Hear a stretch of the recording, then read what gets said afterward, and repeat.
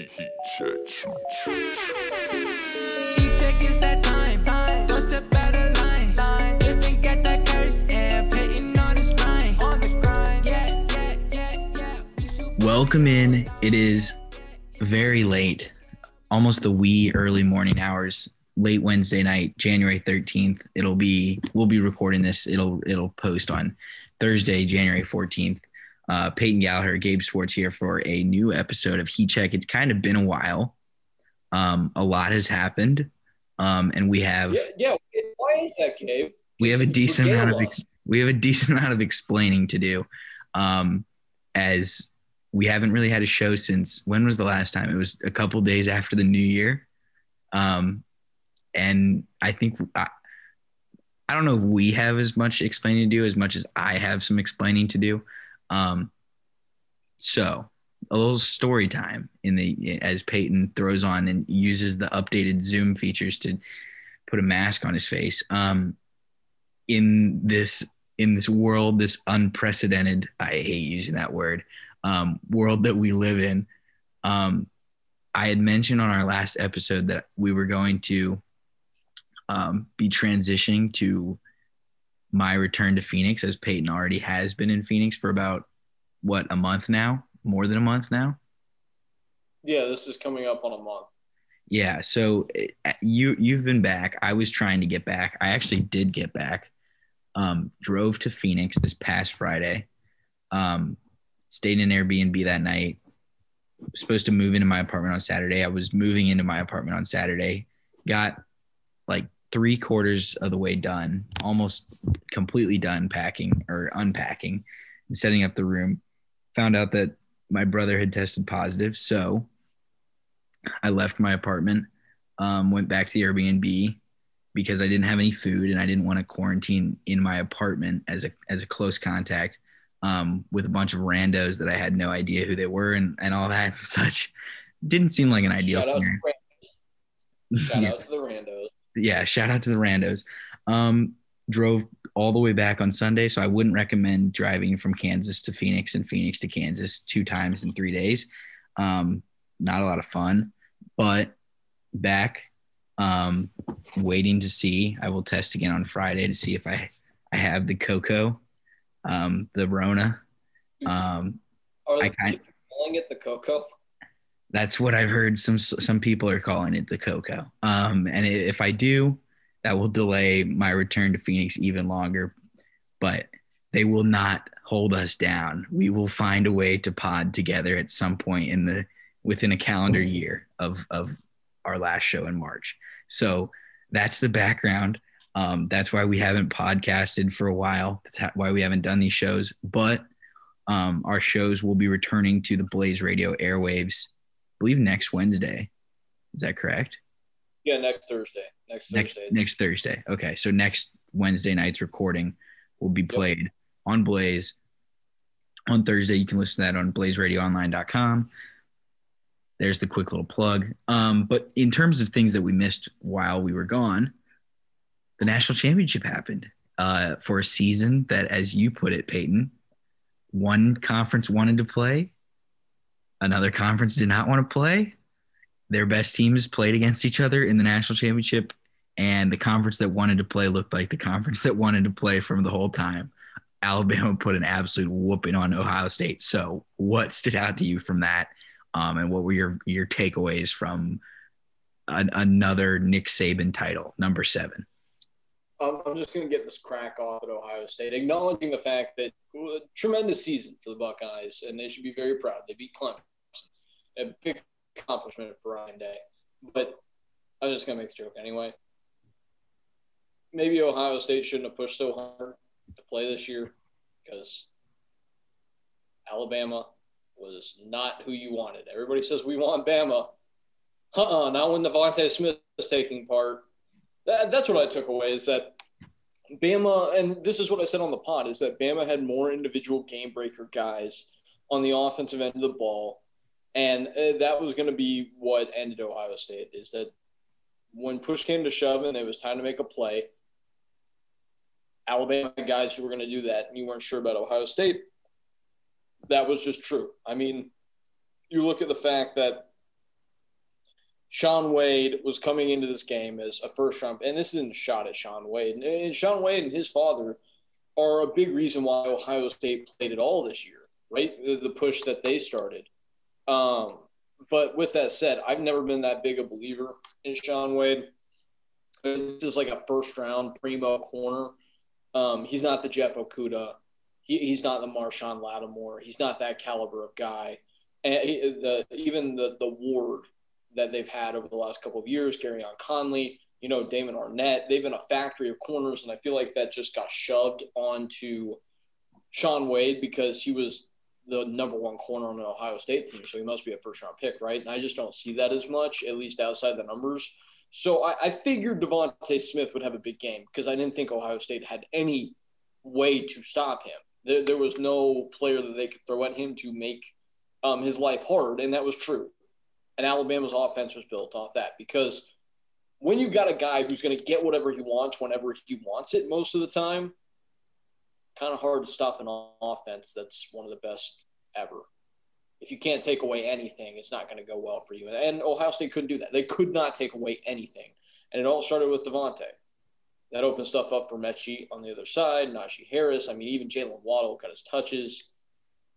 It's just unbelievable watching Devontae Smith play in this game. Yeah, and sometimes we get into a spot where you'll see – I think the best example of this is like the Houston Rockets in basketball, where when they were going mega small in the bubble last summer, and before that, and they were just like, you can get your twos, but three is worth more than two. We're just gonna let you. It's almost the one guy can go get 50, but we're gonna see if the rest of the team can go.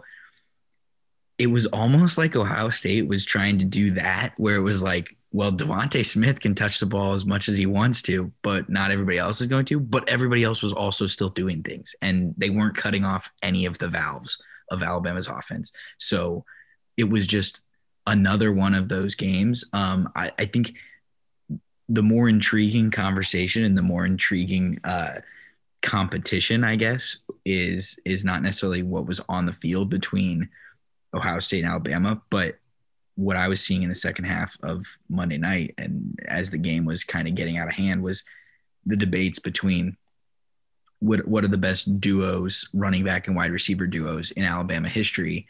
And when you stack it up in terms of yardage and touchdowns scored and such, I think Devontae Smith and Najee Harris go down as the best one, even in a year where we saw them 2 fewer games than we normally would have. Sure. I kind of got to wonder because Alabama's got so many of them at this point, right? I kind of got to wonder what it would have looked like to see Julio Jones and Mark Ingram in this kind of offense, because that's just – Alabama would break your will and win 31-7. And that's just not how they do things anymore. And it'd be interesting to see, what an RPO would look like, where the run is Mark Ingram and the pass is Julio. It just to food for thought. There was a brief overlap of Derrick Henry and Amari Cooper, and then Calvin Ridley after that. Less so Derrick Henry with Amari Cooper. He was on the team, just kind of down on the depth chart for the first couple of years. And I guess Amari Cooper's freshman year, it was Eddie Lacy, I think, was still there too, right? But nobody is prolific. And I said this before the year. You said this before the year. When you looked at it, Devontae Smith was going to go down as the most prolific receiver in Alabama history. Now, as long as he had like a normal season, and he certainly eclipsed that. Right. And you can honestly say – this is going to be insane. You can honestly say he's had one of the best college careers of any player ever. Mm-hmm. And – that it may sound like a reach at face value, but when you think about where his legend was born, catching a touchdown pass to win a national title, like sudden death, as soon as he crossed the goal line, Alabama was raising a trophy. That's where it starts. And yeah, of course, he had to kind of wait around behind the Jerry Judys and the Henry Ruggs and split time with those guys. But then he becomes the first receiver since the 80s to win the Heisman, and has maybe the most prolific season by a receiver at a high level ever. And this it was cool to me that the game that we saw in the national title, and it sucks because he got hurt, and we could have seen him potentially push to get to 300 yards, maybe 20 catches. I don't think either of those things were off the table, especially because Ohio State kept enough game pressure on Bama for them to have to throw deep into the game. It sucks that didn't happen, but to see him go out the way he did, dominating at a level that I have never seen in a game of this magnitude, in any sport, that was pretty cool. And Devontae Smith, hats off. You were the best player in college football this year, and you put a bow on a tremendous career, and much success to you in the NFL. Yeah, I hope that he's everything that we think he'll be in the NFL. I think that the 12 catches, 215 yards, 3 touchdowns, like we're going to like right now we're thinking like you just mentioned, he could have had 300 yards, he could have had 20 catches.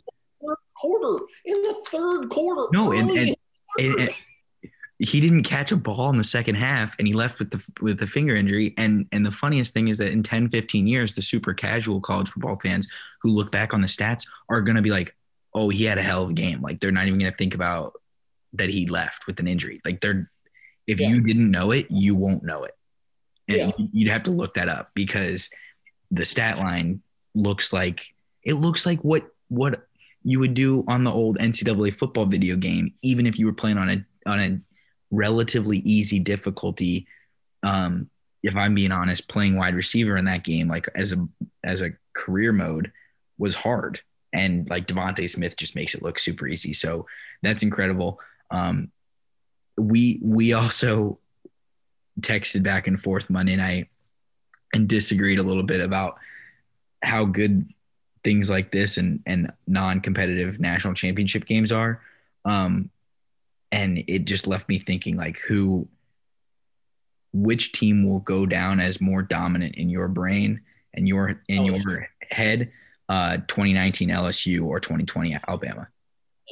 LSU beats this Bama. LSU beat this Bama team. They played and LSU won.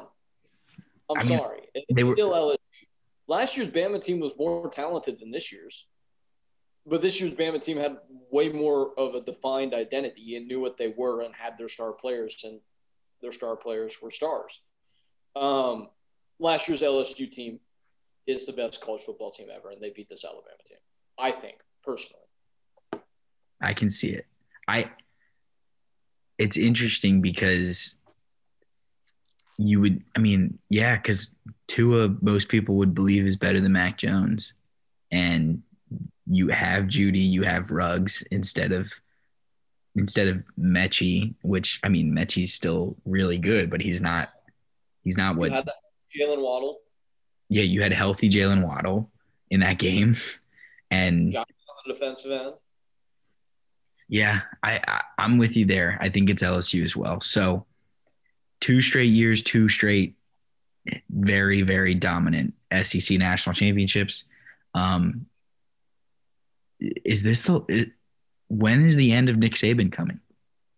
I don't know. I mean, Alabama, this is the thing that I'm excited about next year in college football, to just kind of punctuate this discussion about the national championship. Also, Justin Fields, I think you could tell that the juice of him being super prepared to get revenge on Clemson, like it felt kind of like he had summited the mountain and his mission was done, and he was now injured after the last game. So his performance, him going for less than 200 yards, I don't feel like got enough attention, but he was not great in this game at all. Anyway, aside from that, punctuating this year and moving on to next year, what I think is interesting, and you brought up Saban, Alabama's going to be good. Good new quarterback. Was a guy that before the year, we thought was going to challenge Mac Jones for the starting job. I always kind of was partial to like Mac needs an opportunity. He was really good at the end of last year. That said, you look at all 4 starting quarterbacks in the college football playoff are gone. 9 of the top 10 finishers in the Heisman are moving on to the NFL with the only one coming back being Breece Hall. I think next year is really fascinating because it is wide open, and Alabama is going to be there again, and I would not be surprised if they're in the playoff, and I would not be surprised necessarily if they end up raising another trophy. I posed the question to you after the game about Saban and whether or not 10 was impossible at the trajectory he's been going. It's been one national championship every 2 years, right? Every 3 years. The last 12. Or the last 6 of the last 12. Right. So, I mean, he'd be 75 when he got to 10 based on that arithmetic, which is not impossible.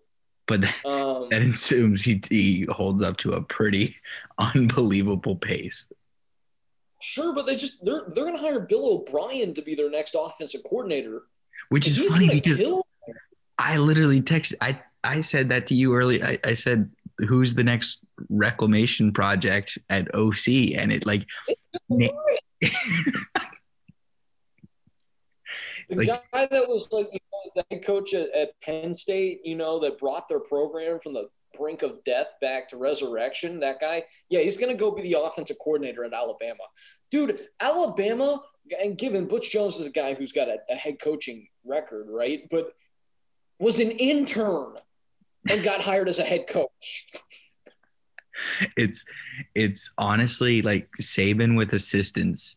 It's the laundry list of guys that he's won with as his OC. And that's like the difference between him and Dabo is Dabo's got the same dudes continuity of those assistants, and he pays them. Clemson pays them so much that they can just hold on to Brent Venables. Yeah. Chad Morris is like the only one that's left. And the thing with Nick Saban is like everything changes around him and they still keep winning. Like he is the system.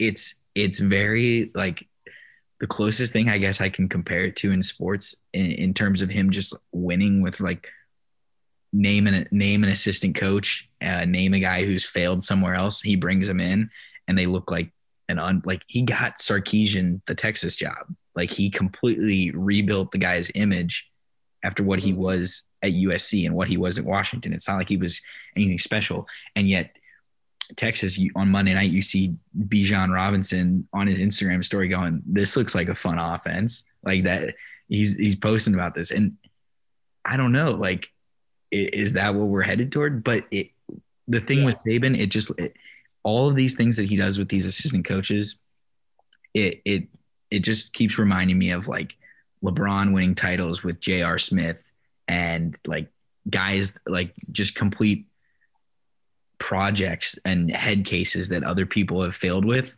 and making them look better. Like that's the status that Saban's at. He's football's John Wooden. He's college football's John Wooden at this point. He is in an unparalleled realm of greatness that I don't think we're going to see again, at least for 50 years, in terms of his dominance. The only person who could touch him is Dabo at this point, at least currently existing in college football. No, it's ridiculous. You think of his coaching tree and the people that he's been involved with, some of the biggest jobs in the country. It's not like little jobs, right? It's not like the mid-tier Power 5 jobs are populated by his disciples. You think about, obviously, Kirby at Georgia. You think about now his offensive coordinator is at Texas. Half the SEC is ex-Saban coaches. Like of the 100,000 seat stadium teams, like half of them are Saban coaches. That's just insane. It's absurd. The last thing I'll say on this, though, before we move on to college basketball, I'm going to say right off the bat, my favorite for next year, I've seen a lot of Georgia. It's Oklahoma to me by far. By the end of the year, Oklahoma was one of the best 4 teams based on how they started. They didn't have a chance to stack into the playoff. That's fine. Oklahoma is the team I'm taking, and it's wide open. I mean, I think that if I had to pick it right now, depending on what Kellen Mond does at A&M. He's not coming back. And he's already said he's not coming back, like you said. I think if they had run everything back, they could have been playoff good. But I think I know what I expect out of Georgia. I think I know what I expect out of Clemson. I think I know what I expect out of Oklahoma. And maybe, C.J. Stroud steps in and Ohio State doesn't miss a beat, right? But I also think next year there is a high potential we see a new playoff phase, and I'm excited about that. I'm really excited. I hope so. Because the stat that keeps getting thrown around is 28 playoff bids, and 20 of them have gone to Alabama, Clemson, Ohio State, and Oklahoma. And I would like to see a little bit more turnover, and I think you're talking me into it. You're getting my hopes up for next year, so I hope you are not wrong. But quite a year. I'm glad that we had a season. I'm glad that everyone who was clamoring for no football was wrong, and I think we understand the sacrifice and everything that went into it, and we appreciate everyone getting through. I guess relatively unscathed is what we would say, but who are we to know really what the long-term health implications are of playing this season? So, all right, let's turn the page and talk a little college hoops. We had quite a basketball game tonight, Texas Tech and Texas. It was the McClung's show, 22 points, hits the game winner, toe on the line. I thought it was a three. I don't know how they overturned that. And if Texas would have made the three, I think most of the Big 12 would have been anyone who was in the Big 12 title race probably would not have been very happy with that replay decision, because I don't think it was clear and convincing. Nonetheless, it doesn't matter. I think Texas led by 10 at halftime. Andrew Jones had 18 points, 4 of 6 from 3 in the first half alone. Very good to see that.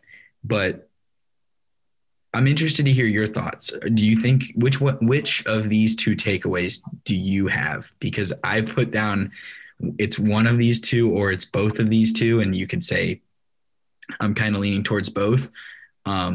Classic Chris Beard coaching job or classic Texas Shaka loss? Neither. Is that an option? You don't think it's either? No, I don't know how this was like a classic Chris Beard coaching job. This game changed when Courtney Ramey with a 2-point lead decided to chest pass the ball right to a Texas Tech player on an inbound. And that was it to me. I think Texas was doing a good job of fending Texas Tech off, and then they made one catastrophic error. Texas Tech got the game tied in the late stages and were able to win it. That's how I viewed it.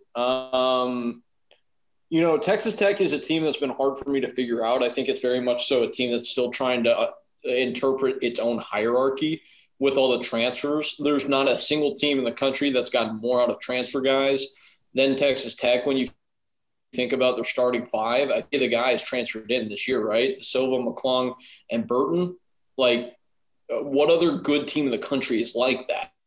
So they're still trying to figure it out. McClung, weird thing about him today, was wearing Jordans, which he is very much so not allowed to do, considering Texas Tech is an Under Armour school. What? But, he stepped up and made the shot, and apparently because he was wearing Jordans, his toe was on the line. But that was just weird, and I wanted to make a little aside to that. I don't think Texas did anything badly here. I think Texas Tech is still one of the guttiest teams in the country. It's the team that in clutch I trust the most in the country. They're the most battle-tested there. I trust their guards. I just think that Texas Tech stepped up and made a big shot and didn't leave Texas enough time to answer it. Greg Brown was terrific in the second half. I love him. You never want to jump with Jericho Sims. Another thing that I learned. That's dunker in college basketball right now. Yeah, I mean, okay. In-game, the guy gets a poster. Yeah, he's a lob threat, and whenever he catches the ball in the paint and decides to do the smart thing, which is I'm not going to put the ball on the ground and dribble it, and he just goes up and dunks it. He dunks on someone. It's very impressive stuff. I would lean toward it being a classic Chris Beard coaching job, but I think you said it's neither. I think that it's both. Leaning a little more toward the Chris Beard coaching job, because as I texted you in the first half or early in the second half, and I said, I'm holding on to my Texas Tech stock because I think that it's going to skyrocket.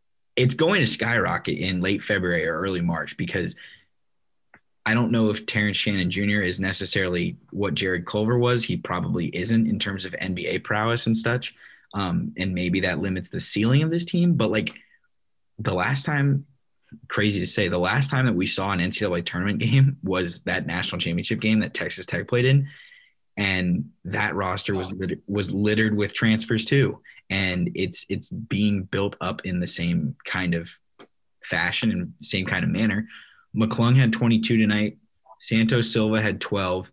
Kevin McCullough, who is one of the big-time recruits that first big-time recruits that Chris Beard really got to Lubbock.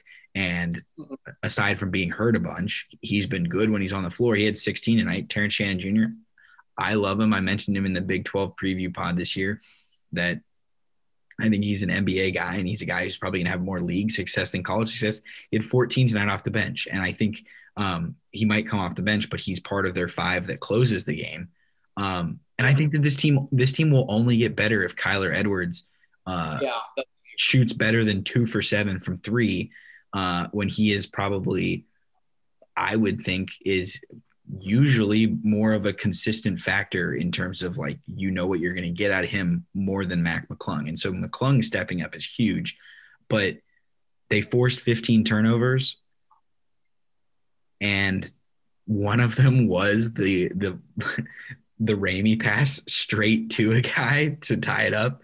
Yeah, and that one is shocking. And so that's where I'm like, it's kind of a little bit of both, where Texas just like, if you are different than what you've been in years past, you don't blow a 10-point halftime lead and you come out of the half and you just continue to separate and distance. And they just let Texas Tech hang around at 8 and at 6, and then either 3-pointers or a couple times they fouled Mac McClung on a 3 up 8 late in the second half. And that was the final dagger of like keeping Texas Tech in, and then they pounced. So I think it's a little bit of both, but I'm just going to say, I think Texas Tech is a team that you keep your eye on because the defense that they play and just the fact that they don't really beat themselves. They don't turn the ball over a ton. They only had 7 tonight, and they just have a lot of veterans. And McClung, who is hit or miss, but when he's hit, it is a super, super fun ride to be a part of.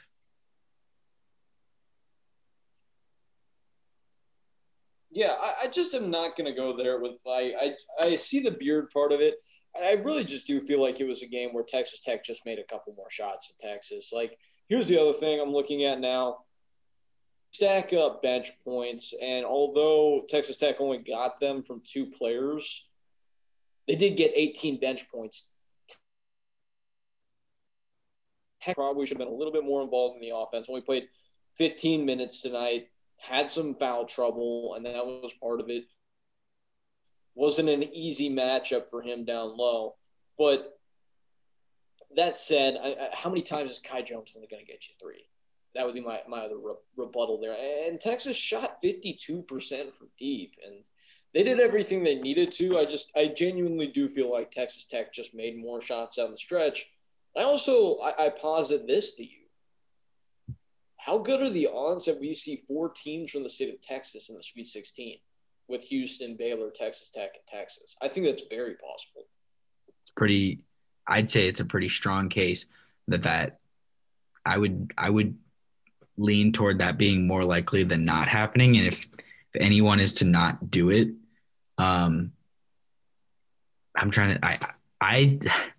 Texas Tech is a team that I am very, very high on in terms of NCAA tournament prowess. Cause I think that Chris Beard is one of those guys who his team, like, we get caught up in early January and we get caught up in late December in terms of people who flash and have these undefeated records and go into conference season undefeated, and Texas Tech getting kind of dominated by Houston early in the non-conference took them off that radar. But like, Beard has this Izzo to him, this Izzo factor type of a situation where his teams get better as the year goes on. Bill Self is the same way, and that's why I think that consistently, other than this little 2-year run that Baylor has had, Texas Tech, and as long as Chris Beard is in that conference, he is the one that is going to challenge Self the most frequently. His teams are the most well coached. His teams don't beat themselves. You have to go and beat them. And I thought that Texas was going to beat them because they made, like you mentioned, 52% of their threes. Like Texas did everything right except for turn the ball over 15 times. And they turned the ball over 15 times, and that's probably why they lost. I don't think that they should feel bad about themselves, but no, we're going to learn even more about Texas Tech. The last thing I'll say, we're going to learn even more about Texas Tech this Saturday because they play Baylor. Yep. And it's been a while since we saw Baylor play a meaningful game. Really, since Illinois early in their non-con. And then we get Baylor, Texas Tech, and we get Baylor, Kansas on Monday. So 2 games in 3 days against top 15 teams for Baylor. Mm-hmm. So we're going to learn a lot. We will learn a lot about them. You know, another team we're going to learn a lot about, and we kind of did learn a lot about earlier this week, Michigan. They are going to the Barn on Saturday, and undefeated. They beat Wisconsin handily, went on a 36-3 run. They're 11-0, 6-0 in Big Ten play. So my first question doesn't necessarily have to do with this Wisconsin game. We will talk about that in just a second, but I want to sit here and I think that we're almost at a consensus that Gonzaga, we are expecting them to go to the NCAA tournament undefeated and just run through their conference place schedule. But what chance would you give Michigan to run through the gauntlet that is the Big Ten schedule undefeated?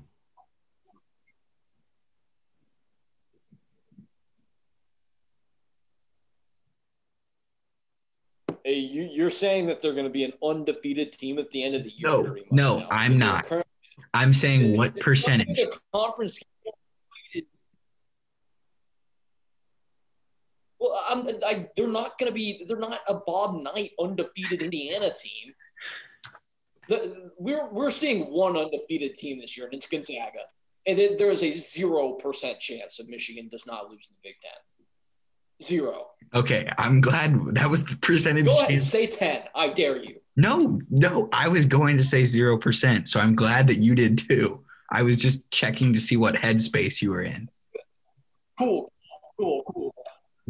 Okay, good. Okay, no. This team is not going undefeated, but they are very good. I think they are closer. I don't know where they stack in perpetuity to Texas, okay? But I think they're a lot closer to the national title contender in the status of Villanova, Baylor, and Gonzaga than they are to like Iowa.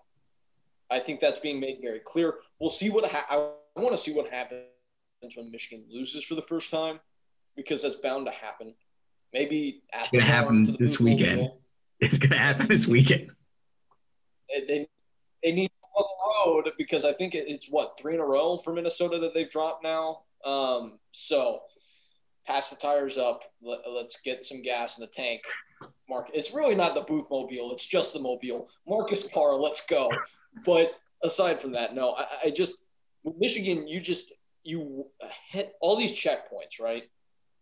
It's like, okay, Michigan's good. We saw this last year. They got off to a great start. They actually were an okay team, but not a great one. They went sub 500 in conference play. So they're rolling through their non-con, and it's like, okay, they beat UCF by 20. UCF's pretty good. They beat Florida State. Okay, cool. By the way, Florida State shot the highest shooting percentage in the ACC since 2000 today. They shot 72%. So shout out Leonard Hamilton. But they're not beating anybody. And it's like, okay, you have these checkpoints in conference because they started with not necessarily super difficult conference games, right? Playing the Nebraskas of the world, heading to Pinnacle Bank Arena to take on Nebraska and Fred Hoiberg. Not really scared about that one. And it's like it starts to ramp up. It's like, okay, Northwestern's on this front, and they put them down. As Northwestern's not actually that good, though. They just got lucky for a week. Whatever. Okay, Minnesota coming to town. Okay, they got Marcus Carr. He's been on the Empoyer rankings. Minnesota, they beat Iowa. They're pretty good. Crush them. Okay, let's really see how good they are against Wisconsin, your grandpappy's favorite overrated team. Probably actually not that overrated. They've been really good this year. Demetric Trice has been one of the best guards in the nation, and they kill them. And I do think part of this is the fact that Wisconsin is a team that plays 8 guys, and when their 5 best dudes aren't playing well, when those guys collectively get cold, as is been known to happen on a basketball court, they had nobody to turn to. There is no microwave guy off the bench, which I think happened in this game. They all went cold, and there was nowhere to go. And then all of a sudden, Michigan has scored 38 points, and you have scored 6, and you have lost. But they killed Wisconsin. Michigan's really good. It's time to admit that. I'm still a little bit tentative. I don't know if they're a national title contender yet. I'm not going to go there. I don't think they're going undefeated, but they are very good. I don't think anybody would be remotely mentally sound to say that they're not at this point.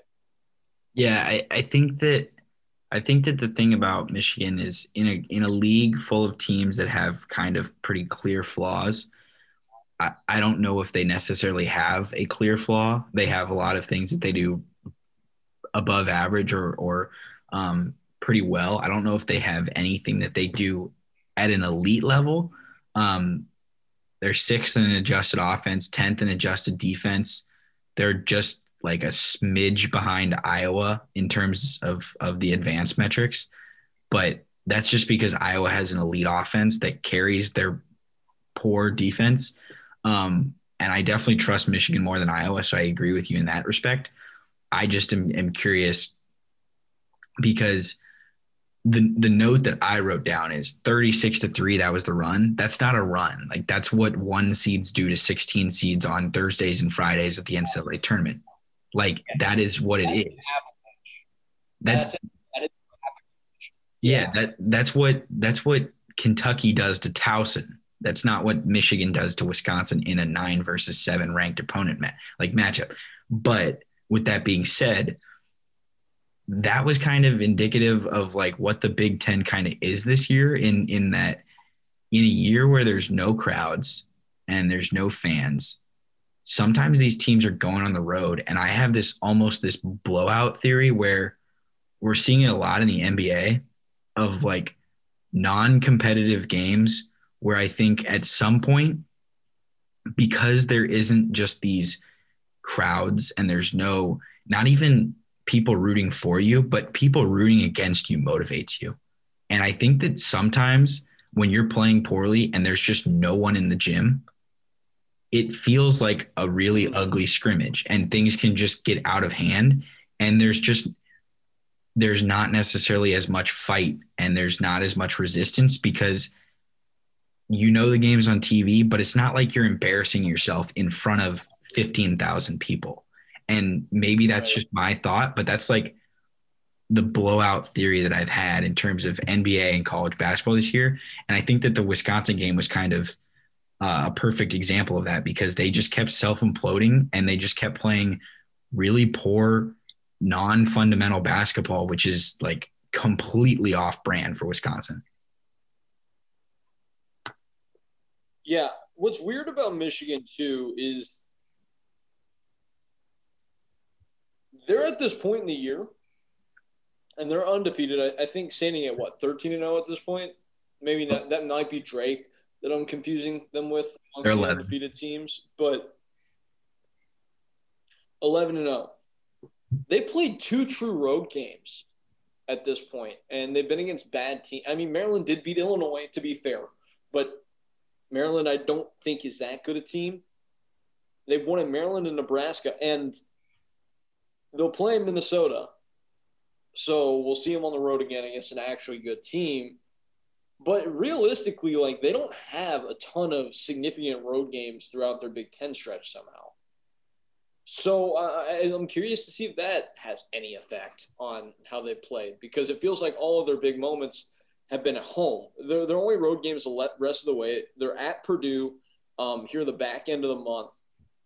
They've got a trip to Northwestern that's not that scary. They get Illinois at home. They're at Wisconsin.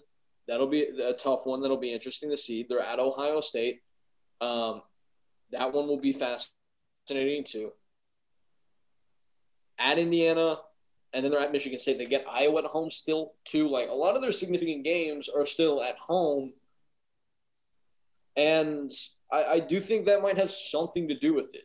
In a weird year, like, Michigan's always been a team that kind of played a little bit better on the glossy floor for whatever reason.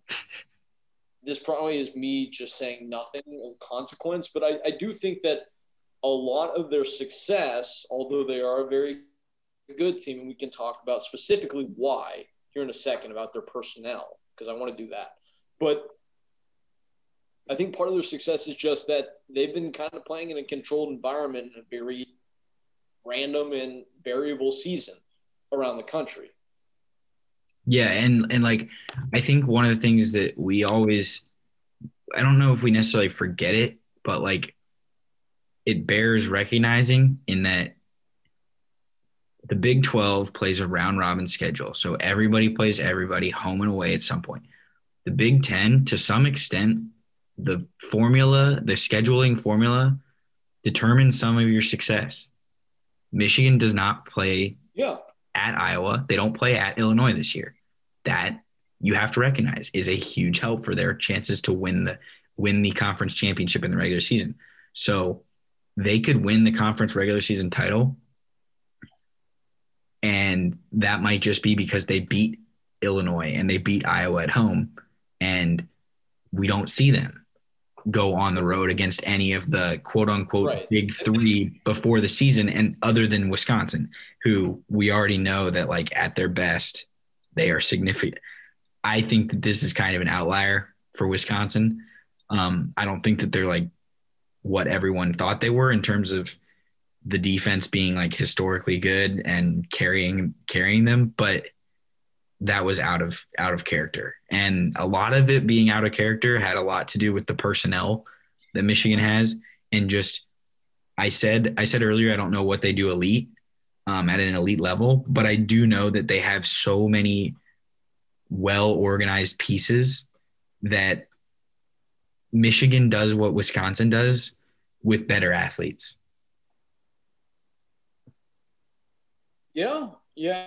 I can see that. I mean, like I said, I want to break down their personnel too, because, I mean, Franz Wagner is just awesome and is such a good defensive player. His arms are 86 feet long, and he gets all these deflections and has really transformed himself into one of the top-tier shot blockers of a non-center and all of college basketball. The jump he's made defensively has been phenomenal this year. Not a lot of guys are as complete skill set wise as he is. He does a little bit of everything. He's going to get you about 7 rebounds a game. He can shoot the ball pretty well, makes just over 1 3 per contest. But if he needed to shoot more, he could. Some people think he's Duncan Robinson. I don't. But one guy that I will compare to an ex-Michigan alumnus is Shanny Brown, who is better than Olivier Sarr from the Wake Forest transfers. He is objectively better than Olivier Sarr. I love watching him play. He's got a little bit of Tim Hardaway Jr. to his game. Do you see that, like, at all? We'll talk about the other guys, but I just want your opinion on Shandy, because he's the guy who kind of takes him over the top for me. Yeah, I mean, he doesn't have the same type of role in terms of just like usage rate. He doesn't get used to the same extent, but I can, like, when he's playing well, you can see traits that remind you of Tim. Yeah, for sure. Like I said, I think he's the guy who puts him over the top. I love everybody on this team, but Hunter Dickinson, I hate watching him play, but you have to respect that he's a 7-footer who's going to command a lot of attention. Isaiah Livers is phenomenal, but doesn't have to be like the main offensive outlet like he was the last year at times, which I think makes this team better because he can just kind of do his heat check thing and go get you a couple buckets, but he doesn't have to be the entire offense. They upgraded from Jeff George, Xavier Simpson to a guy in Mike Smith, who doesn't force nearly as much at point guard and has been awesome. The transfer from Columbia has been terrific. And then Eli Brooks just kind of does his job, and Johns just kind of does his job. And they've got just a lot of guys who, kind of go out there and do their thing and call it a night. And to say that they were unexpected might be an understatement. They're the biggest surprise of college basketball this year. Where did Hunter Dickinson come from? I was excited about Kate Cunningham, freshman-wise, making an impact. I wasn't excited about Hunter Dickinson. I didn't even know who that was coming into the year. I mean, he wasn't even on the midseason top 25 watch list for the Wooden Award that was last week. And ESPN yesterday released a new top 25 players in college basketball list, and Dickinson was ranked 5th. So his stock has skyrocketed recently. Right. Well, and you look at it and it's credit to, maybe we should have seen this coming. Juwan Howard was an understudy and disciple of one of the 5 best basketball coaches on the planet. That's how he got his teeth cut in coaching with Eric Spoelstra in the Heat. So maybe we should have seen this coming. But when you look at their guys, all the established dudes coming back have gotten better. And the dudes that they added have been hits. Shandy Brown, Smith, and Dickinson. And those are the ingredients of a team that is trending towards being in that pantheon with, to me, Texas, Baylor, Villanova, and Gonzaga. They're closer to that than not. And it's really cool to watch them develop into this. We'll see if they can keep it going. I want to see them punch Iowa in the mouth, because that style, the way they play, is very different than the way Iowa plays. And Michigan is a team that does not take possessions off, and that's why they had the chance to win a national title, which is not what Iowa does. Yeah, and Iowa may have found something playing zone defensively and just, dipping into the Jim Boeheim playbook. But I do think that this Michigan team zone is for cowards. Yeah. Zone is for rec basketball, and intramurals when you only have 4 players. This Michigan team reminds me a lot of the 2018 team that got to the Final Four, just with Wagner and his brother. His brother plays differently than him, but his brother is their best NBA talent. And other than that, I mean, obviously Duncan Robinson is going to be the best NBA player that was on that Michigan team. And we didn't realize that while he was there, but his shooting translated to the league differently. But other than that, the rest of it is just really smart basketball players who all fit roles. And knowing roles is a huge thing, and is why I think that Michigan can easily win the Big Ten and probably will make a good run at the Big Ten tournament. And it seems like on alternating years, we either have Michigan or Michigan State prime for a good NCAA tournament run. And this year it looks like it's Michigan. So I wouldn't be surprised at all. And I think that, yes, I think that they are moving into that top, final. You should expect them to go to the Final Four. Last thing on Michigan, how weird is it that I think they would probably have been worse if they had landed Isaiah Todd and Josh Christopher? Really? I think the fact that they're playing veterans.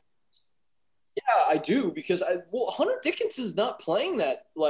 Yes, he was a 4-star recruit, right? But if Isaiah Todd goes there, Dickinson is not starting. Yeah. Isaiah Todd is their starting center. If Christopher goes there, Shandy Brown does not. And I think the fact that, aside from Dickinson, everybody who plays is a vet and has accepted their role is part of the reason why they're being successful. Josh Christopher just randomly, as much as I love Josh, just hucking up like mid-range contested jumpers with 20 seconds on the shot clock is not something that Michigan currently is doing. They're always looking for the best shot constantly. There aren't possessions where only one guy touches the basketball. And I think the fact that they don't have to like incorporate freshmen into the rotation that much has helped them a lot. If I was going to play devil's advocate, I would say that I think that Josh Christopher would benefit from the structure of Michigan's offense. And I don't think that I think that he would take them over the top. Like, I think that he would be the lottery talent that would probably make them like the number 2 team behind Gonzaga. But that's probably me being about as high on Josh Christopher as I've ever publicly been especially in front of you. But that's I guess that's a difference of opinion. I can totally see your point though, that the veterans are what makes Michigan, and will continue to give them success down the road. Cannot wait for them to go to the barn this weekend. And I think that when we release our game picks for the weekend on Friday, I'm interested to see if we both end up taking Marcus Carr in the Mobile, or if we continue to take Michigan and their undefeated season. Both spelled Booth. I said Booth of us. I'm really working with it. Just move on. I was trying to make a joke about how you – and then Booth, Gotch's name as well. Keep going. Next thing. What's next? All right, let's talk about – Kansas. Yes, let's talk about Cade Cunningham, your favorite basketball player in this in the NCAA right now. Just talk about him because this game was interesting. Okay. Favorite player south of James. Okay. Get well soon, James.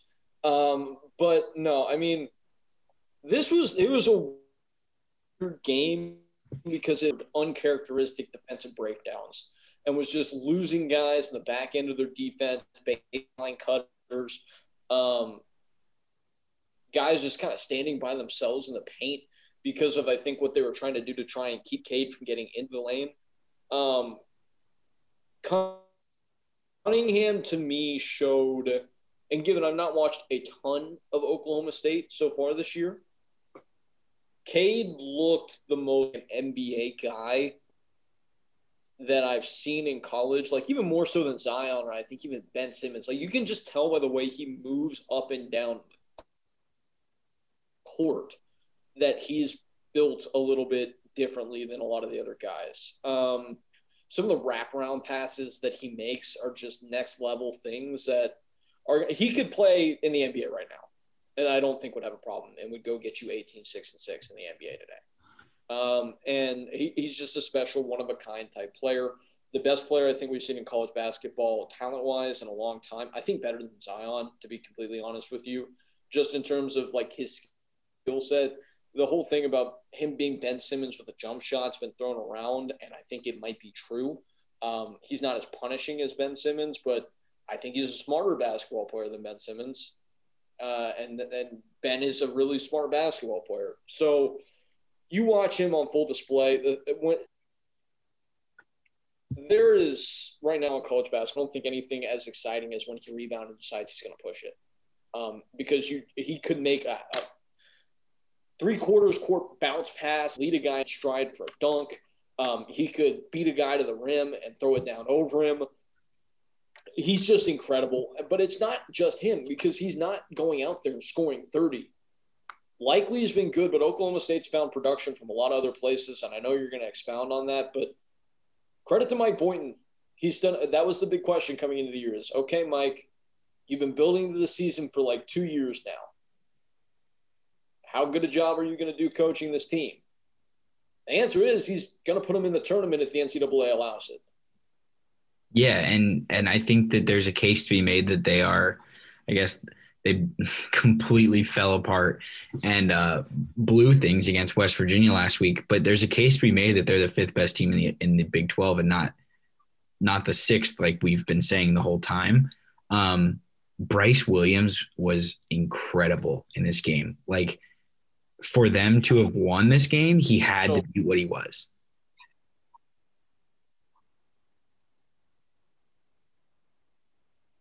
Yeah, I fully agree with that. And I mean, we can talk about the dunk at the end. The Kansas fans were like, that was unnecessary. Need to shut up. I've never, first of all, I'm I've getting not a little heard charged that. about this, but there are people out there. I think it's throwback, like shades the Monmouth dunk from last year, and people are still like upset about that. The Monmouth dunk in the fog at the end of the game where the guy stole the ball and dunked when they were down like 30. No, this was a live game situation. It was a one possession game. And I mean, if he stops, maybe he gets fouled, misses a couple free throws, and Kansas hits a full court shot. No, this was awesome. That was great. Dunk the ball as ferociously as possible. If you miss the dunk, who cares? Because the game's over anyway. But like in the thralls of a late game situation, he's going a billion miles per hour. Go dunk the basketball. That was fine. The fact that Oklahoma State put themselves again, because what's not being talked about is that Oklahoma State should be in the midst of a winning streak that includes Texas Tech, West Virginia, and Kansas. They blew a massive lead at home in similar fashion against West Virginia and lost. They were on the bad end of a 17-2 run here late in this game, and because of a big likely three at the end, we're able to get it tied again. And kind of like Texas Tech tonight, we're able to make the last shot and win, right? But no, Oklahoma State's getting consistent guys to step up in the supporting cast to support Likely and Cade Cunningham, makes them a team that's going to finish in the top half of the Big 12, and is going to be a team that if they get into the tournament, because they've got those two guys, mainly Cade, are going to be dangerous. Not a team that you want to play, because Cade Cunningham is the best player in college basketball. And they don't have like elite shooters, but they have guys who can have elite shooting nights. And if they get into the NCAA tournament, that's something that would win them some games. I think that you mentioned it. So here's the thing. I think Oklahoma State, a lot of times people say you are what your record says you are. And like, that is very true because they win this game, even though they were on the wrong end of that 17-2 run, like you said, and that Likely makes that three. He's a 29% three-point shooter and makes a massive three. And then Cade saves them on the defensive end. It leads to the run out. You know the rest. That happens. So they're on the right end of all of the critical plays last night. They're on the wrong end of all the critical plays against West Virginia last week. And then to go back before the little winning streak that they had, they lose by 2 to Texas. So you could say toss up, that game could have gone either way. And if that happens, maybe we're a little more down on Texas. Maybe we're a little more up on Oklahoma State. I'm not sure why they haven't been getting more votes in the AP poll, because they have the pieces, and you would think that people would give them the benefit of the doubt because they have Cade Cunningham. Because if I remember correctly, maybe I'm misremembering, but when Ben Simmons was at LSU, people were trying to give that team every chance in the book to be good, and they just weren't. And this Oklahoma State team has shown so much more promise than that LSU team. Am I wrong?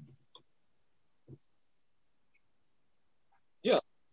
No, you're not. I think part of that was that the LSU team with Simmons wasn't just Simmons, right? Like Blakeney came with him to LSU, and they had like Keith Hornsby and Tim Quarterman and like a bunch of other good like that LSU team should have been good, not just because of Simmons. That supporting cast was good.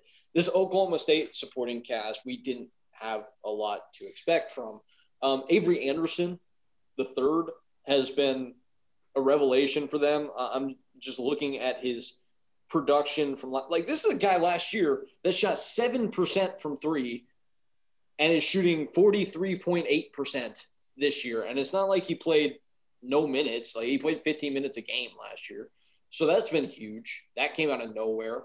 And they've just kind of gotten good production all over the place. And I mean, Likely is a guy who's going to be a really good rebounder as a guard. Like you look at Oklahoma State and their two leaders are their point guard and co-point guard. Likely's averaging 8 rebounds a game. Cunningham Cunningham's averaging 6. They both pass the ball decently well. Obviously, Cade's a little bit better of a scorer, but behind those two guards, all you really have to get is about 35 points of production out of your other guys and good defense, and you're going to win. And most of the time, Oklahoma State can achieve that. Yeah, especially against the bottom of the Big 12, they should be able to. On the Kansas side of things for this game, I think that interesting things to note. I don't think a lot of people would. This kind of is like a very maybe I feel that it's an underrated stat, but maybe you wouldn't find it one. In the 14 trips he's made to Stillwater as KU's head coach against his alma mater, Bill Self is 6-8. Did you know that? I knew that Gallagher-Iba had been a bugaboo for them. I just remember it being kind of a tough place for them to go win. Marcus Smart beat them, I think Marcus's freshman year, correct? On game day. And that was kind of like his coming out party. Yeah. It's all. I know it's been tough. That's got to be the only place he's got a losing record in the league. It's the Maybe only anywhere. place. It's the only. Well, no, he has a losing record against West Virginia, I believe. I think it's like 2-3 or 2-4. But they've won the last 2 years, so it feels like they've won more in West Virginia. But yes, they lost Marcus Smart freshman year. He went in and won in the field house and did the backflip on the Jayhawk. Year 2, college game day, went to Stillwater. He won and they stormed the court. So yes, it feels like I'm not going to overreact to this one.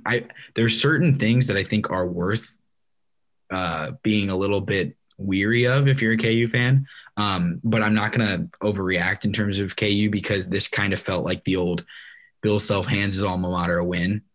And they just like most of the time when they lose there, they lose in head scratching fashion, or they lose because they didn't do something that seems so simple. Like once they went to that 3-2 or triangle and 2 zone, they kind of really slowed down Oklahoma State. And it was like, Bill, why didn't you go to that earlier? So I don't know if that's, it was a combination of that defensively. And then it was just David McCormick should never take 18 shots. He should never take 18 shots. I don't care how good he's playing.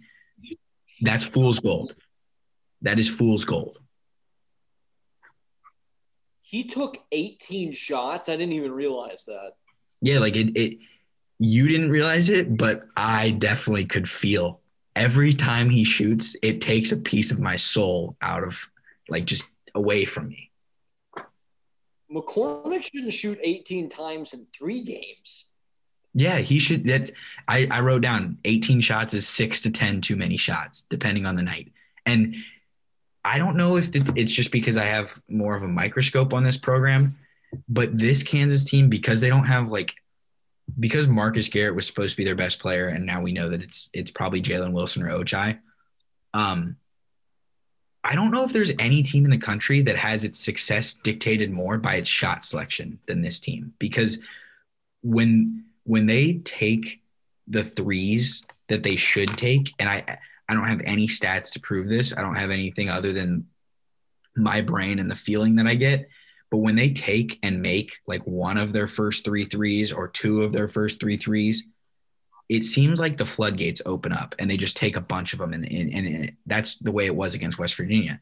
When they take them and they miss them, like they did against Oklahoma State and like they did against Texas, it gets ugly. And then they just kind of try to bang their head on the inside, throwing the ball into McCormick, or Marcus Garrett tries to do these straight line drives. And the Marcus Garrett straight line drives don't work nearly as well when Udoka Azubuike's not there to lob up for a dunk, because McCormick's not good at that. And it just gets clunkier. It gets way clunkier. So I'm not worried about Kansas, but I will say that there are nights where you just know it's going to be a loss, because as soon as they start missing threes, I just wish that there was a little bit of an I'm going to shoot this ball no matter what gene in Christian Brown, because David McCormick sure as hell has that gene.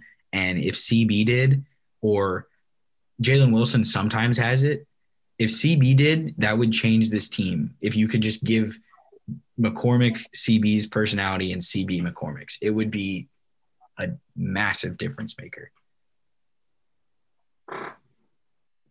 Oh, yeah.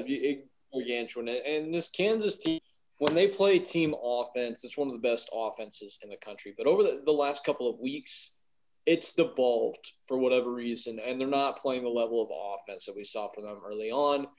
And, I mean, consequently, they've struggled. They maybe should have lost to Oklahoma at home the game before this, and that's sandwiched in between two not-so-satisfactory results with them losing to Oklahoma State, losing a little bit earlier in their conference run as well. It's just Kansas is in a little slump right now, and they got to wake up soon because the meat of their conference schedule is coming up. They're going to see Baylor. Obviously, they already got throttled at home by Texas. You rarely see that happen to a Bill Self team twice, but they'll go to Austin, and we'll see what will happen there. They got Baylor twice, so we'll see. But Kansas got to perk up. The easy ones in the league are not necessarily going to be there as much this year, aside from Kansas State and maybe to a lesser extent TCU. Well, yeah, like they made TCU look like easy work, and it was an easy 25-point win or whatever it was last week. And I'm sure that's what Iowa State's going to probably be this coming Saturday.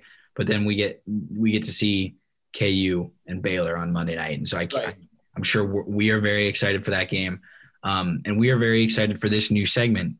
Or at least Peyton is, because he gets to talk about his beloved James Bouknight. It is pros and cons. So, yeah, pros and cons, as in UConn. It's con with two N's, as in Connecticut. You know, it makes more sense when you can see it. But this is literally going to be just me talking about my favorite team in college basketball and saying what's good and what's not so good. So let's start with the cons. James Bouknight is hurt. That sucks. He had an operation today on an elbow injury that he sustained, I believe, in the Butler game. No, it was the Marquette game. He gets hurt, and you think, okay, there goes the neighborhood, especially with Jackson getting knocked out, their star freshman earlier this year, who's going to be a contributor off the bench in a growing role. He has an injury, I believe, to his wrist early on in their schedule. And for UConn, they're a team that didn't get much of a non-con. They only played, I think, 4 games, only one of substance against USC. So like a lot of teams in the country needed to get conference wins. And you get really worried now about a team without their best player in a tough league in a night-in, night-out basis. But the pro has been, without James Bouknight, UConn has won all 3 games. Given they've not beaten exactly any world beaters, right, in the process of this. But to get 3 wins in the league, especially considering all 3 have been on the road, massive credit to Dan Hurley. They've won all these games handily. Won at Marquette by 11. Marquette beat Wisconsin earlier this year, so they're not horrible. Won at Butler by 12.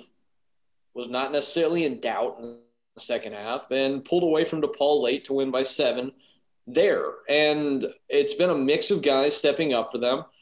They've got a Cook back, which is good, and he's starting to grow into a little bit more of a role. He only played 3 minutes against DePaul, just trying to get back in shape, and we'll see what his role is down the stretch. RJ Cole has picked up a little bit of the slack as a distributor and more of a primary ball handler.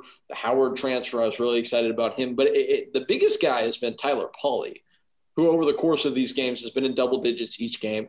You look at the stat line, in the 3 James Bouknight list performances for UConn, against Marquette, 23, against Butler, 19, and then 12 against DePaul. All of these are off the bench, and he stepped up and picked up the slack. Bouknight's going to be out for 2 to 4 weeks. They're saying indefinitely, but after the operation, it's looking like that's going to be the timetable. So that's a positive. They also, this is probably not quote unquote positive, but I'm going to spin it that way. Because you are the UConn PR man. Yes, I'm the UConn PR man. Their next game was supposed to be Villanova. That's been postponed because Villanova doesn't play basketball games. So they get to avoid that until potentially Bouknight's back. St. John's at home, highly winnable game. Xavier at home, okay, that's going to be tough. But they can pull that out.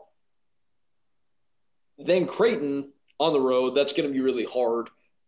You know, they already lost to Creighton, and they were at home and had book night. And had book night dropping 40. Yeah, that would be kind of a miracle if that happened. But then it's Butler at home. They've already beaten them without book night, and they're at home this time. Then at St. John's.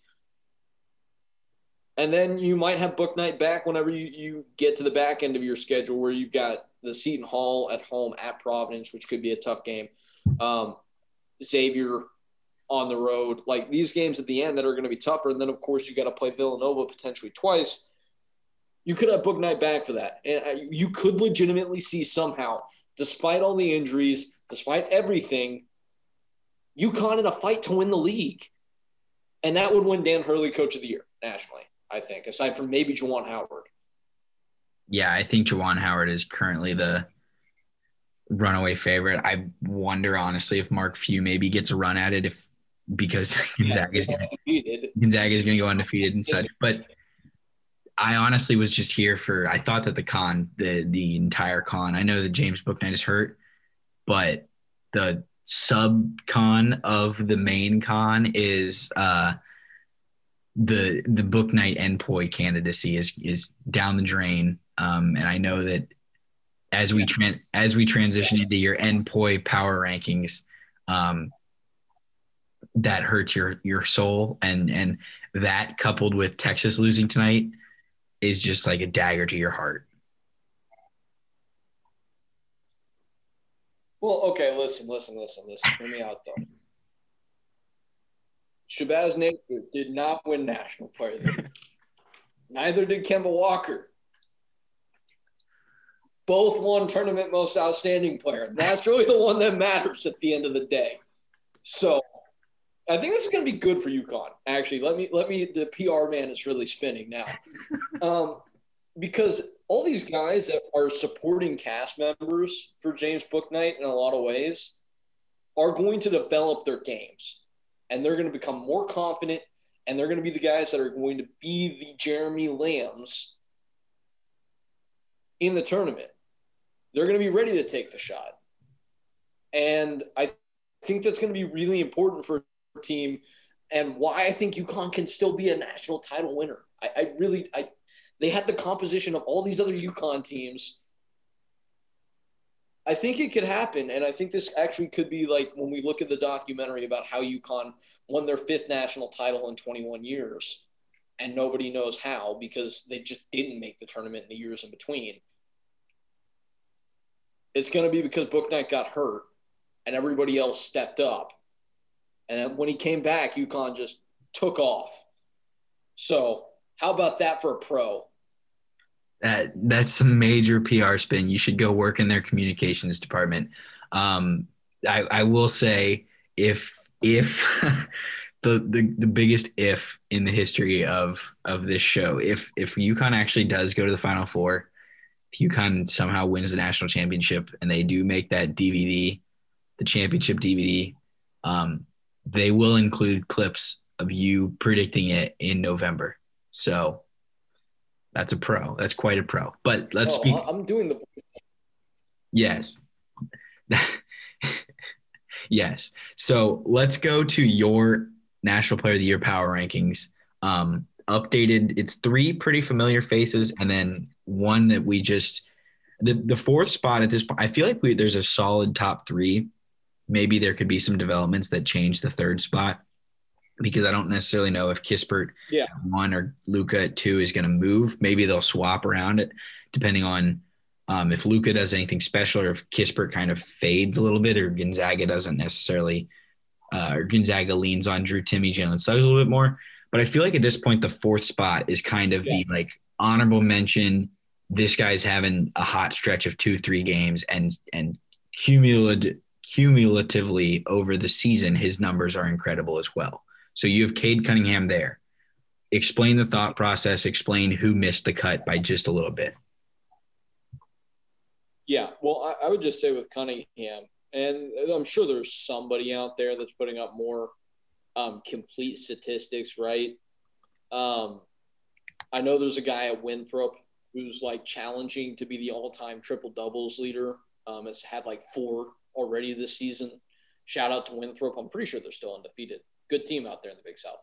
But Cunningham, you're not going to find a more complete stat line in college basketball, I don't think, this year than Cade Cunningham's at just under 18 points per game, just under 7. He's at 6.2 rebounds, 3.8 assists, a block, and 1.2 steals. Like, he's just going to be that dominant, influencing the game at every level.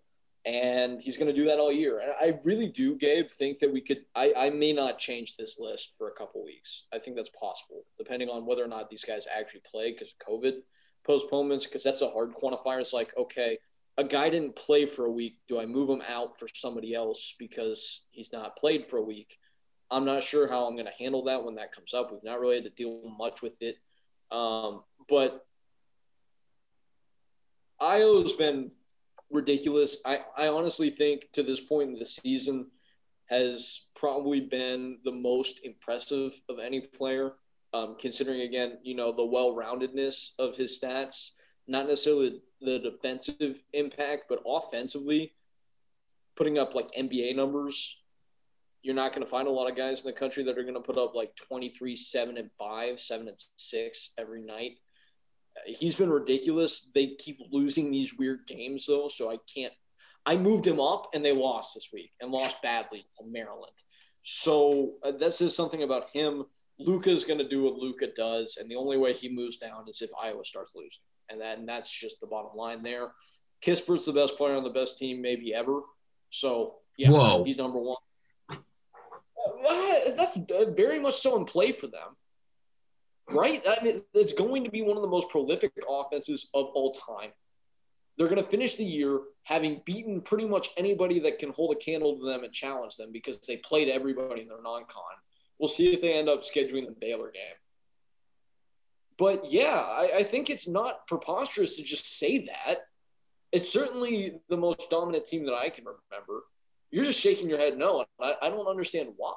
Because the defensively, they're not an elite defensive team. And I think that if you're going to – either was LSU in football. It didn't matter. They just outscored everybody. This is not football. This is not football. Scoring close to 100 points per game. And that's why they are elite. They're not one of the greatest teams of college basketball history because they're not elite on both ends of the floor. And they allow they comfortably allowed West Virginia to score in the 80s. They let this Kansas team score 90 on them, even though they dropped 102 on them. Yeah. I understand how great their offense is. I understand that they are the title favorite. I picked them to win the national championship. I picked them to go to the Final Four, and I've said that I think that they'll probably go undefeated. So based on that, there will be these conversations. Defensively, the way that they play defense, I think right now they're ranked like 20th in the country in adjusted defense efficiency. That's a number that if they played a normal Big 10 or Big 12 schedule or such, they would have 2 or 3 losses. They would not run through the league like Kentucky did in the SEC. I don't believe that. I 100% believe that. Because they played the best of the best in their non-con. They did. They pretty much played a Big 10 regular season – maybe not to that degree, but they played like the hardest non-con that I can remember, and they mopped everybody and were never really challenged. They certainly got pushed by West Virginia. Kansas had it tied in the second half. If they played that night in and night out, it's college kids, Peyton. They have bad nights. The difference is a bad night against Pepperdine is you win by 8. A bad night against Oklahoma State or West Virginia or something like that is you lose by 2 or 3. That's what happened. Again, I ask you how much of that comes down to everybody on the floor thinking Jalen Suggs just tore his Achilles and then he comes back and they pull away. I don't know. You just don't want it to be – no. This is the LSU of college basketball. No. Scored 35 on LSU that year, and it didn't matter. Gonzaga is going to be the most prolific offense in the history of the sport, and, yeah, they're going to be one of the best teams ever. And to get back to this whole endpoint thing, you have to give it to Kispert because he's the best player on that team. Yeah, I agree with that. They are. I agree that Corey Kispert should win the end point. I love this that stemmed from something we definitely both agreed on without question. Yes, Corey Kispert's going to win the National Player of the Year award because it's hard for Luka Garza to one-up anything that he's done. Well, Right. but there we are. All right, let's get to scholarships and sanctions and then go. This has been kind of a mega pod because we had so much to cover because of the COVID situation that I talked about at the start. So let's start. Any scholarships, any sanctions that you've got for this week? Sanction. NCAA.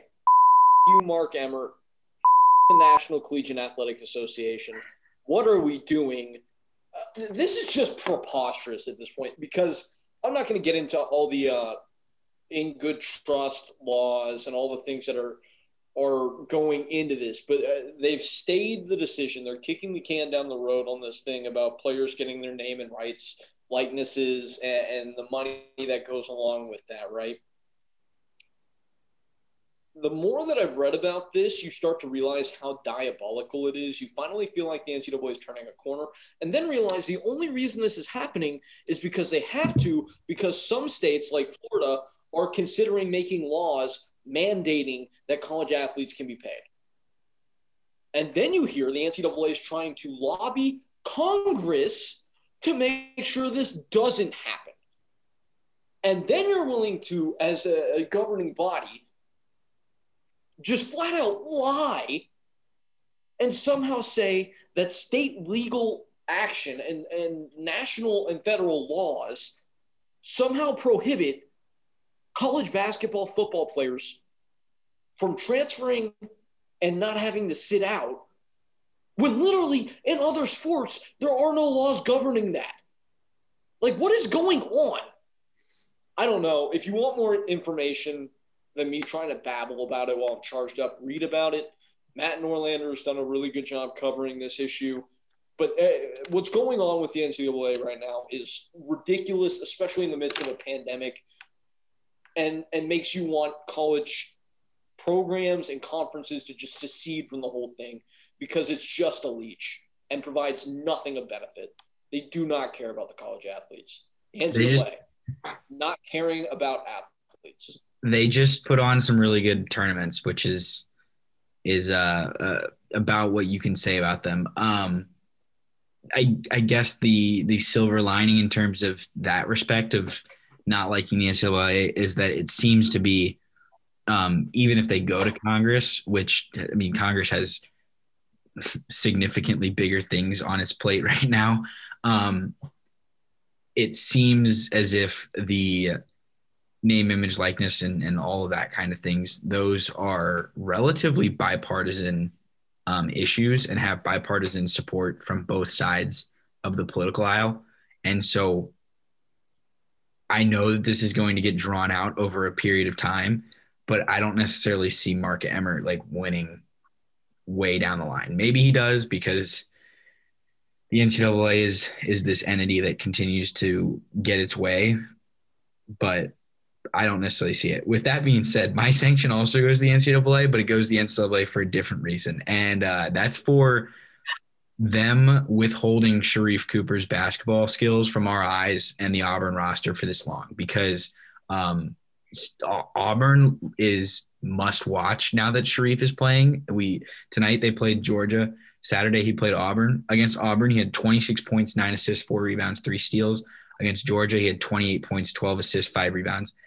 Stat sheet stuffer. He makes Auburn way more fun. And this is the most fun I've had watching Auburn since Jared Harper and that team went to the Final Four 2 years ago, which obviously is not that long ago. Yeah. But it's a lot of fun to watch this team play basketball. And and their record doesn't necessarily indicate it, but they're fun to watch. And he is a blast on the court. I like it. Let's keep it in the state. Scholarship to the University of Alabama for handing Coach Cal his biggest loss, I think, since he's been at Kentucky. At home. The Bama's in first in the SEC, people. The must bus is a thing that's happening at Arkansas. It ran into a train. the bus gets crushed by the train, named Will Wade and the American Gangster, who I'm going to give another scholarship later. But Holland Oates, Nate Oates and the boys, even without Javon Quinterly, by the way, are playing really good basketball and killing everybody. They beat Tennessee. They're beating everybody that's getting put in front of them. Shout out to Alabama. Scholarship to the Tide, winning a national championship in football. It doesn't matter. They're a basketball school anyway. Yeah, the most impressive thing that athletic department did is what they had going on in Lexington, Kentucky on Tuesday night. That was the biggest home loss in John Calipari's time at Kentucky, and is honestly a more impressive accomplishment than Nick Saban's 6th national championship at Alabama and 7th all time.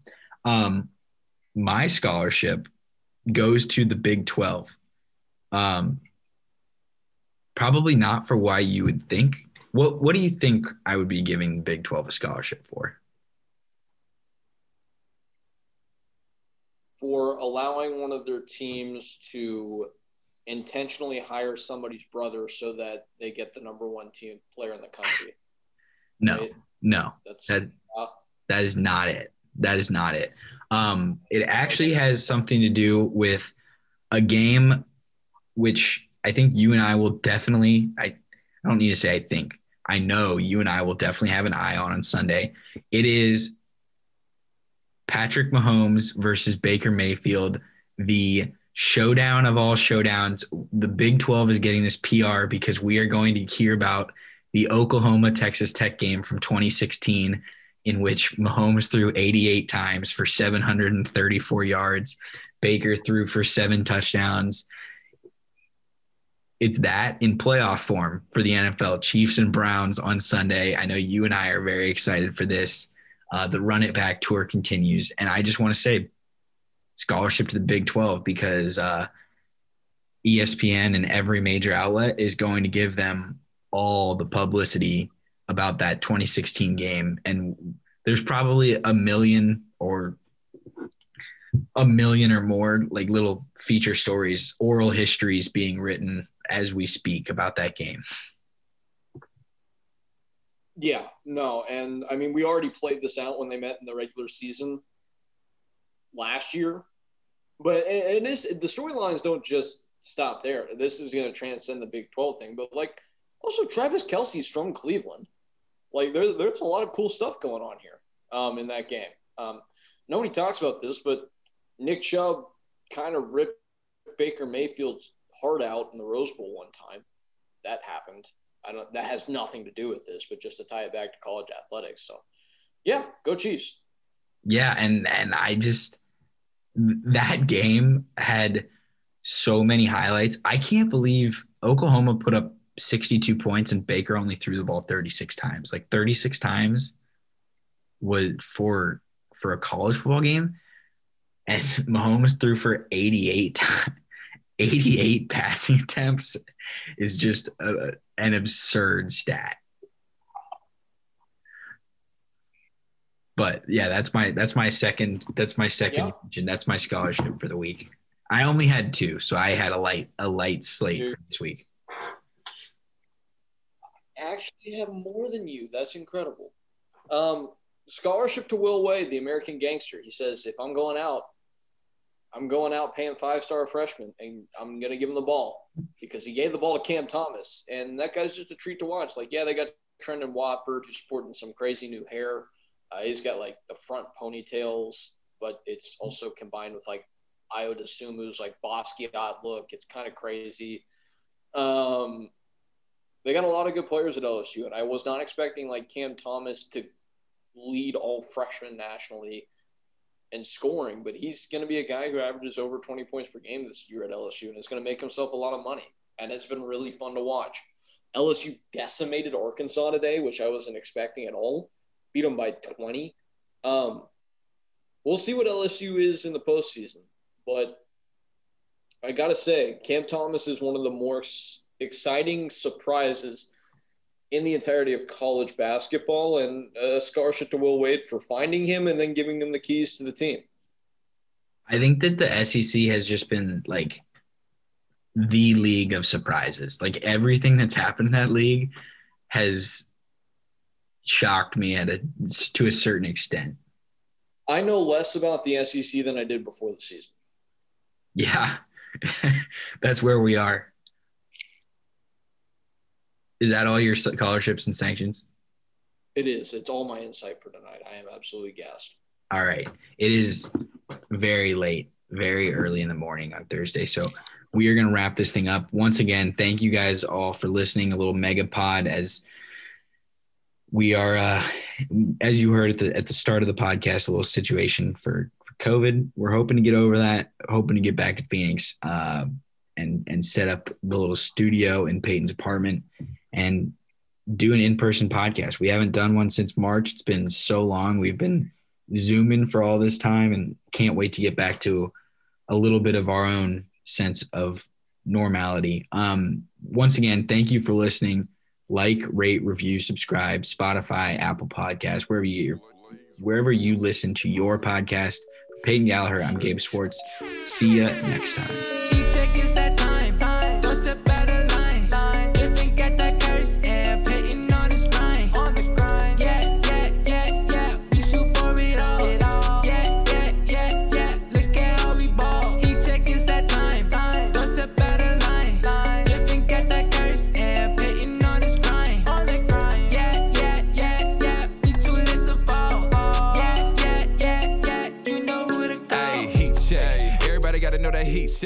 Everybody gotta know that we next. Doesn't matter if it's Sunday or Monday, you know that we flex. You can never make it more obvious. You checking for the heat, that's cold. Headed to the top of this. You can never reach these goals. In the booth and we spitting the truth. We inspire the youth and we get to the loot. You do what it does and we do what it do. We turn to the max and they got you on mute. Ooh, flow so high, so you know I had to run it back. Blazers the ball, then we running like a running back. Gabe brought chalk, so you know we having fun with that. Turn you into op, so you know we ain't no coming back. Now we done with that.